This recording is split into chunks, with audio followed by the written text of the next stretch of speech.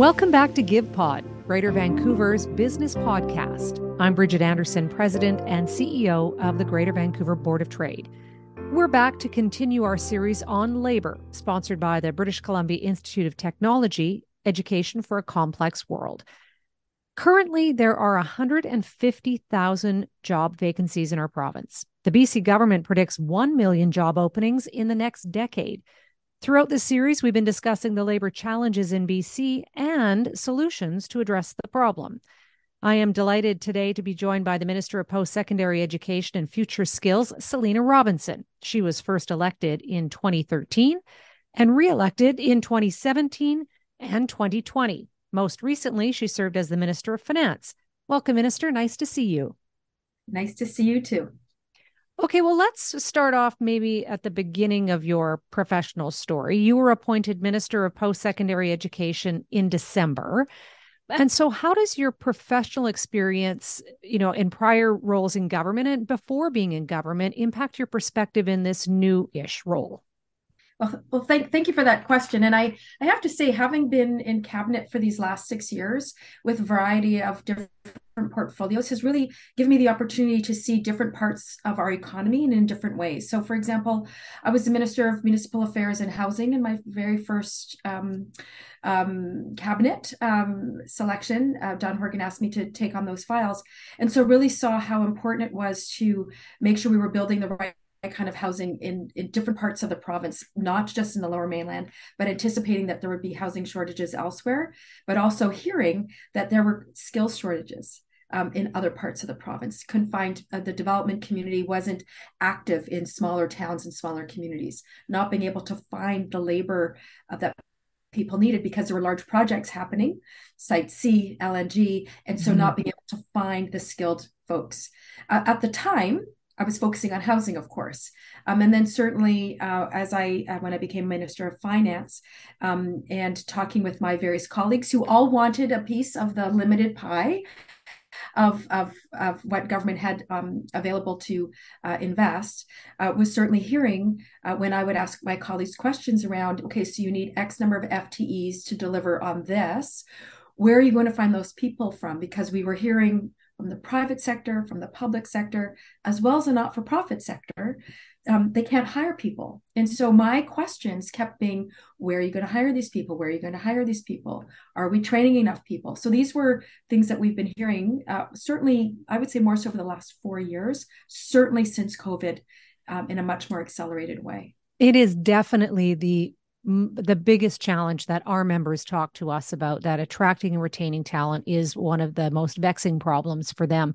And interesting that you mention your role in housing, because it is correlated to housing. Being able to attract and retain talent is the cost of housing. But in this new role, new-ish, it's December, so I shouldn't say new-ish role, a big piece of the puzzle is the post-secondary sector and how it is actually shaping talent for the future.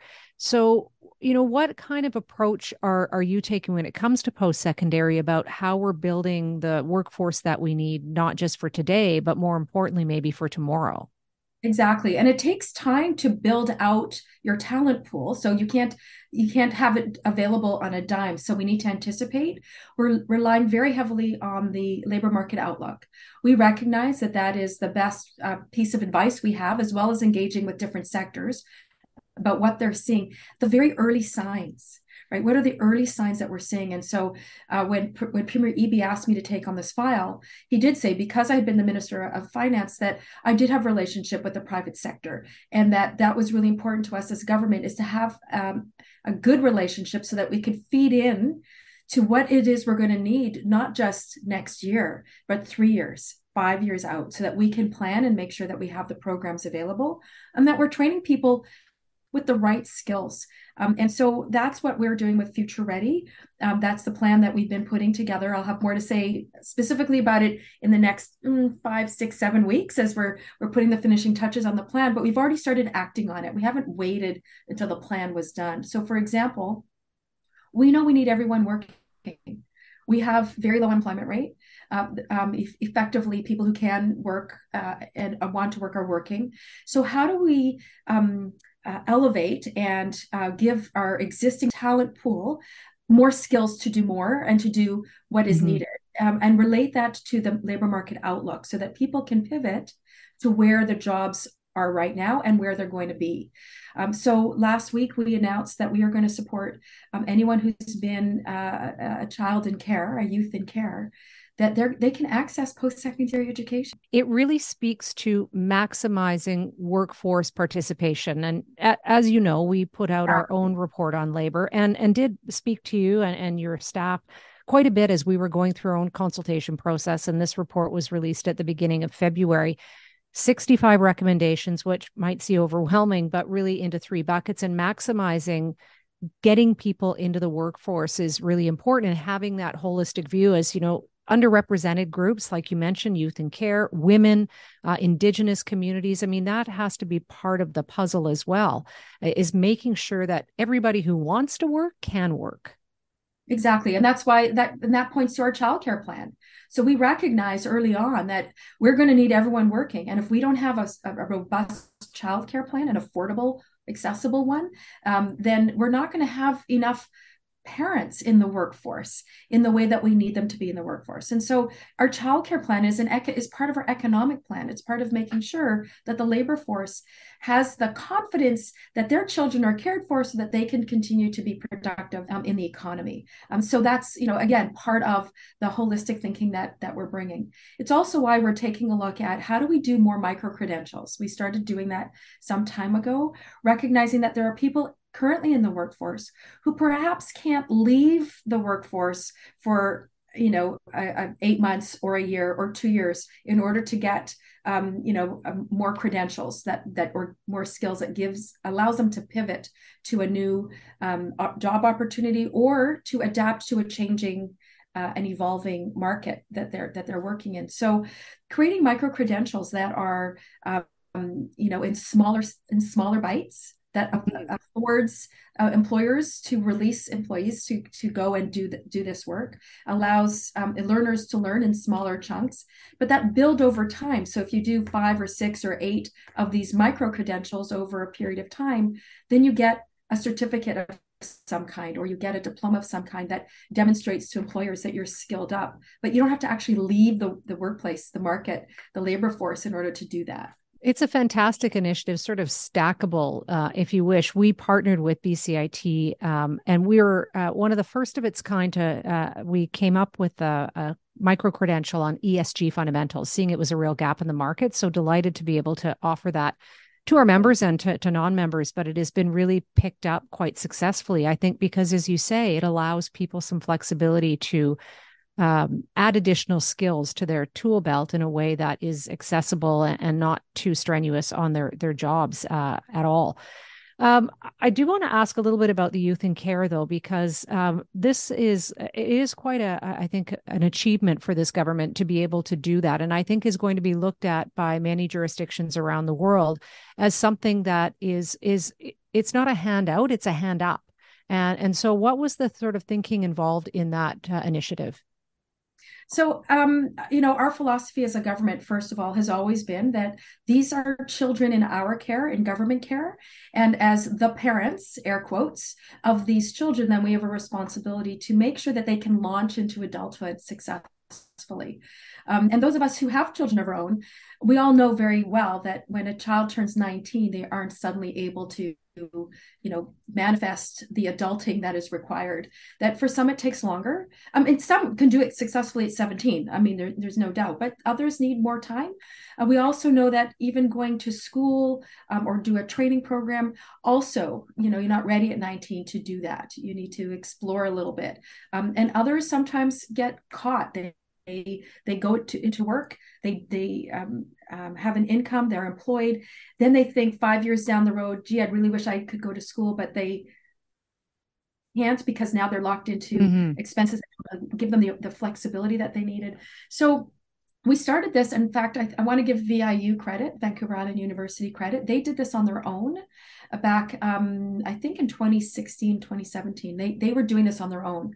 And as government, we saw that and said, you know what, government should take this on. It should just be the university taking this on. We're going to make this available to anyone who is aged out of care up to the age of 26. because that for us was with the range that we felt was appropriate to help people move into a fully independence. And so all the public post-secondary schools had this plan, and we saw the success, right? With several thousand, I think it was about just about 1,900 had taken government up on the opportunity, and we were seeing successes in this. But we were also hearing that there were those who wished they'd had that opportunity when they were younger. And as a result, we're now 40 years old. They too had been in care, but they too, missed out on the opportunity. And we've just felt it was the right thing to do to make sure that anyone who had been in care had the opportunity. And we know that there's about 50,000 British Columbians who had at some point been in care, would meet the criteria. And so we want to make it available to them and provide them with the supports they need so that they could be the best that they can be and have the skills that they perhaps, had never had the chance to acquire, and they can more fully participate in the economy. It's your career, your vision, and your goal. You should be able to navigate it your way. BCIT Flexible Learning is designed to help you get to the next level. Whether you want to learn a new skill or earn a degree, discover a variety of options during the day, in the evening, or a bit of both. You're learning your way. Learn more about your options at bcit.ca/flex. BCIT, flexible learning for a complex world. Just a great initiative. There is one area, I think, where the system does need to change. We've all heard the stories of the multitude of people who come to Canada as newcomers, and they have credentials from their own country that they've come from, and then they're not translatable to British Columbia. And so they're stuck in this limbo of trying to get these foreign credentials recognized, and then they have to find lower paying jobs to kind of keep them and their families afloat. What can government do to address this issue with foreign credentials? And is there a role for industry to play as well? I know it's one of our recommendations in our report to speed up that process. Well, we're very much supportive of speeding up that process. It's why the Minister of State for Workforce Development, Andrew Mercier, is tasked with looking at foreign credential recognition, what we need to do, how do we need to support people to get their credentials recognized, and what's the system, and making it an efficient system, one that they can easily identify, that then has a workflow that can help people once they're here. We could gather their credentials and move them through so that they meet our standards, because I think everyone recognizes that there should be a standard, but that we have a way to measure that in an efficient way so that people can get to work early on.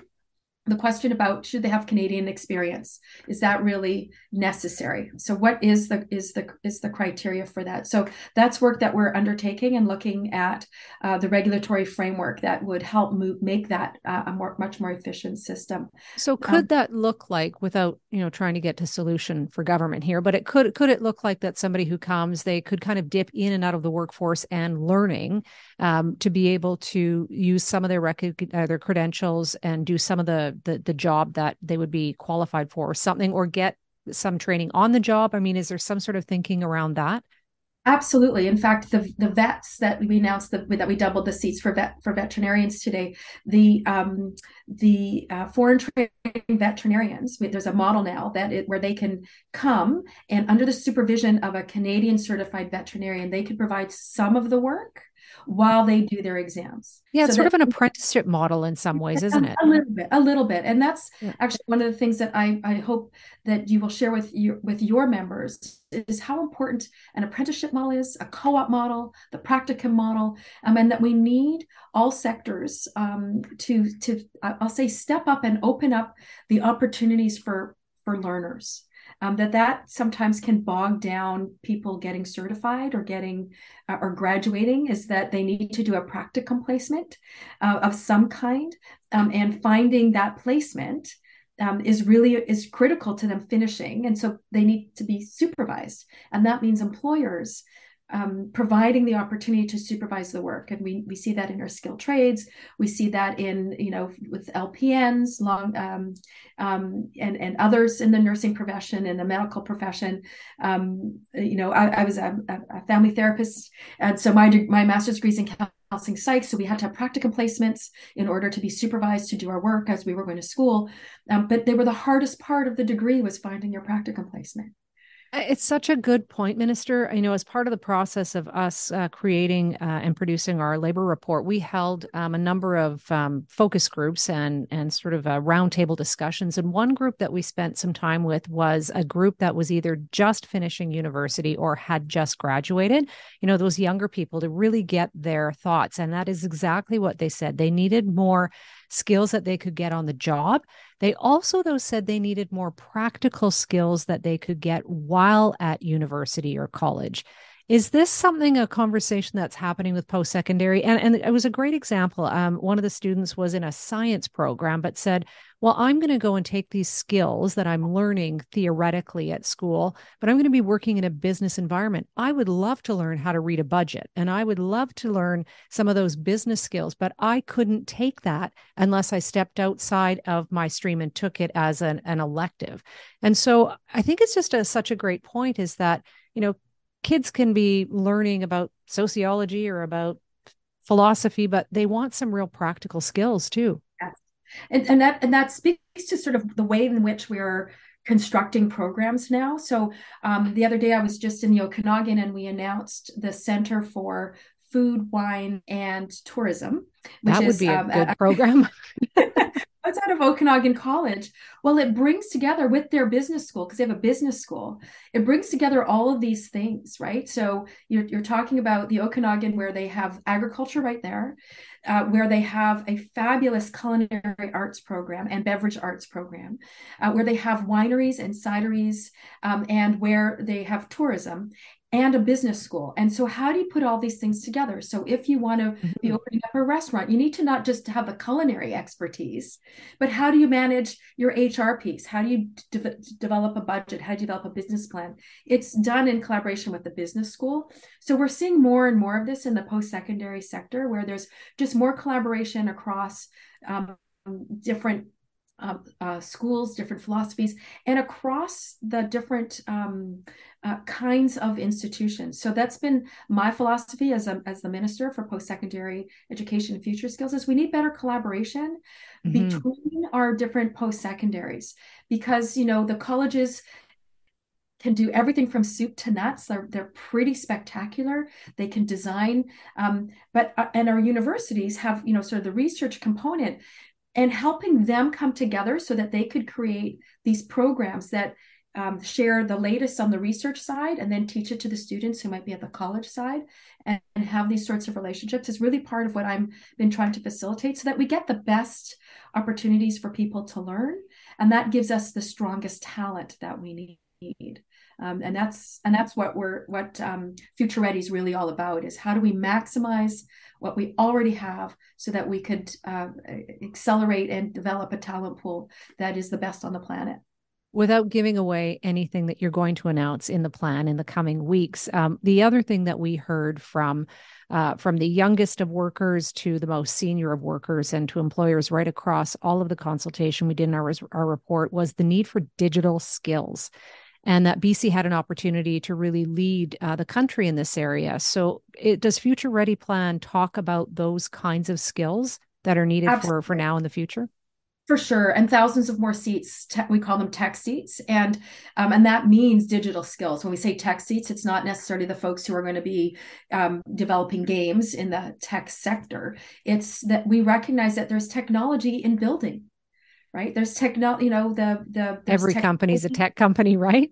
Exactly, right? And so whether it's front end or back end, we know that people need to be trained in the latest technology. And so that's why we've been announcing thousands of seats. We've already announced out of this budget, thousands more tech seats. So we're continuing to grow and maximize the opportunities. And we have great institutions who understand, what needs to be delivered. And I will give a shout out to BCIT and to some of the work that they've been doing and recognizing the tech talent and working together with industry. And I want to give a shout out to the institutions that really have made a tremendous effort to be responsive to industry. And BCIT is one of the fabulous ones where I've had the opportunity to have a tour and see how they're not just connecting with industry and technology industry in particular, but they are inviting industry in to work directly with the students to solve real life problems. Like that to me is really where we're going to elevate our talent pool and develop the future skills that we're going to be needing. I mean, I think about what's happening around climate change, and so making sure that we are working, sort of what in my world we call cross ministry, but in the world of post secondary, you're working, across different parts of the university, different parts of the college, coming together to solve real life problems, because that's really where we can take that learning, apply it right away, and make sure that we can continue growing and developing our workforce that way. So knowing that the Future Ready plan is coming out later this spring, if you were to sit back in a couple of years from now, or even 5 years from now, how would you measure success on this? That's a great question, because I've been talking with my staff about that we need to be able to. And one of the very, very first things, in fact, we're putting all the various pieces, it's quite comprehensive. There's many different pieces. There's no one thing that government or industry or any post-secondary institution or training college is going to do that's going to fix this. This is a lot of pieces that need to be brought together. And I was really clear with my staff. I said, so what I want people to say is, I'm able to find trained people. Our members, that would be music to their ears. Right? Future Ready is not a static plan. It's a plan that will be altered as the landscape alters. We have seen how COVID changed things for us in so many ways, and how we all need to adapt. And this plan will need to adapt. So it will be a living document where we get the labor market outlook every year, and it's going to be able to tell us where we need to anticipate and go and address the shortages, the skilled trades. Because I think if we can't build things, if we can't build the housing, we won't be able to find people to work in our tech sector. So this is one of those places where I think it's really important that we talk about how important building things is, working with your hands, how important that is. I was, as I was touring, whether it was Camosun College and just Okanagan College, I got to see women in trades. They have classes now for women in trades. Yeah, it's fantastic. 18 women, and they said, I like to learn with other women because I don't feel so intimidated. And that's a big thing in the trades for women, for sure. For sure. But you know what else is a barrier for women in the trades is the bathrooms on site, on work site, are disgusting. Or there isn't a specific washroom for the women. It's just all one. There's those kinds of obstacles can really hold individuals back from fully participating.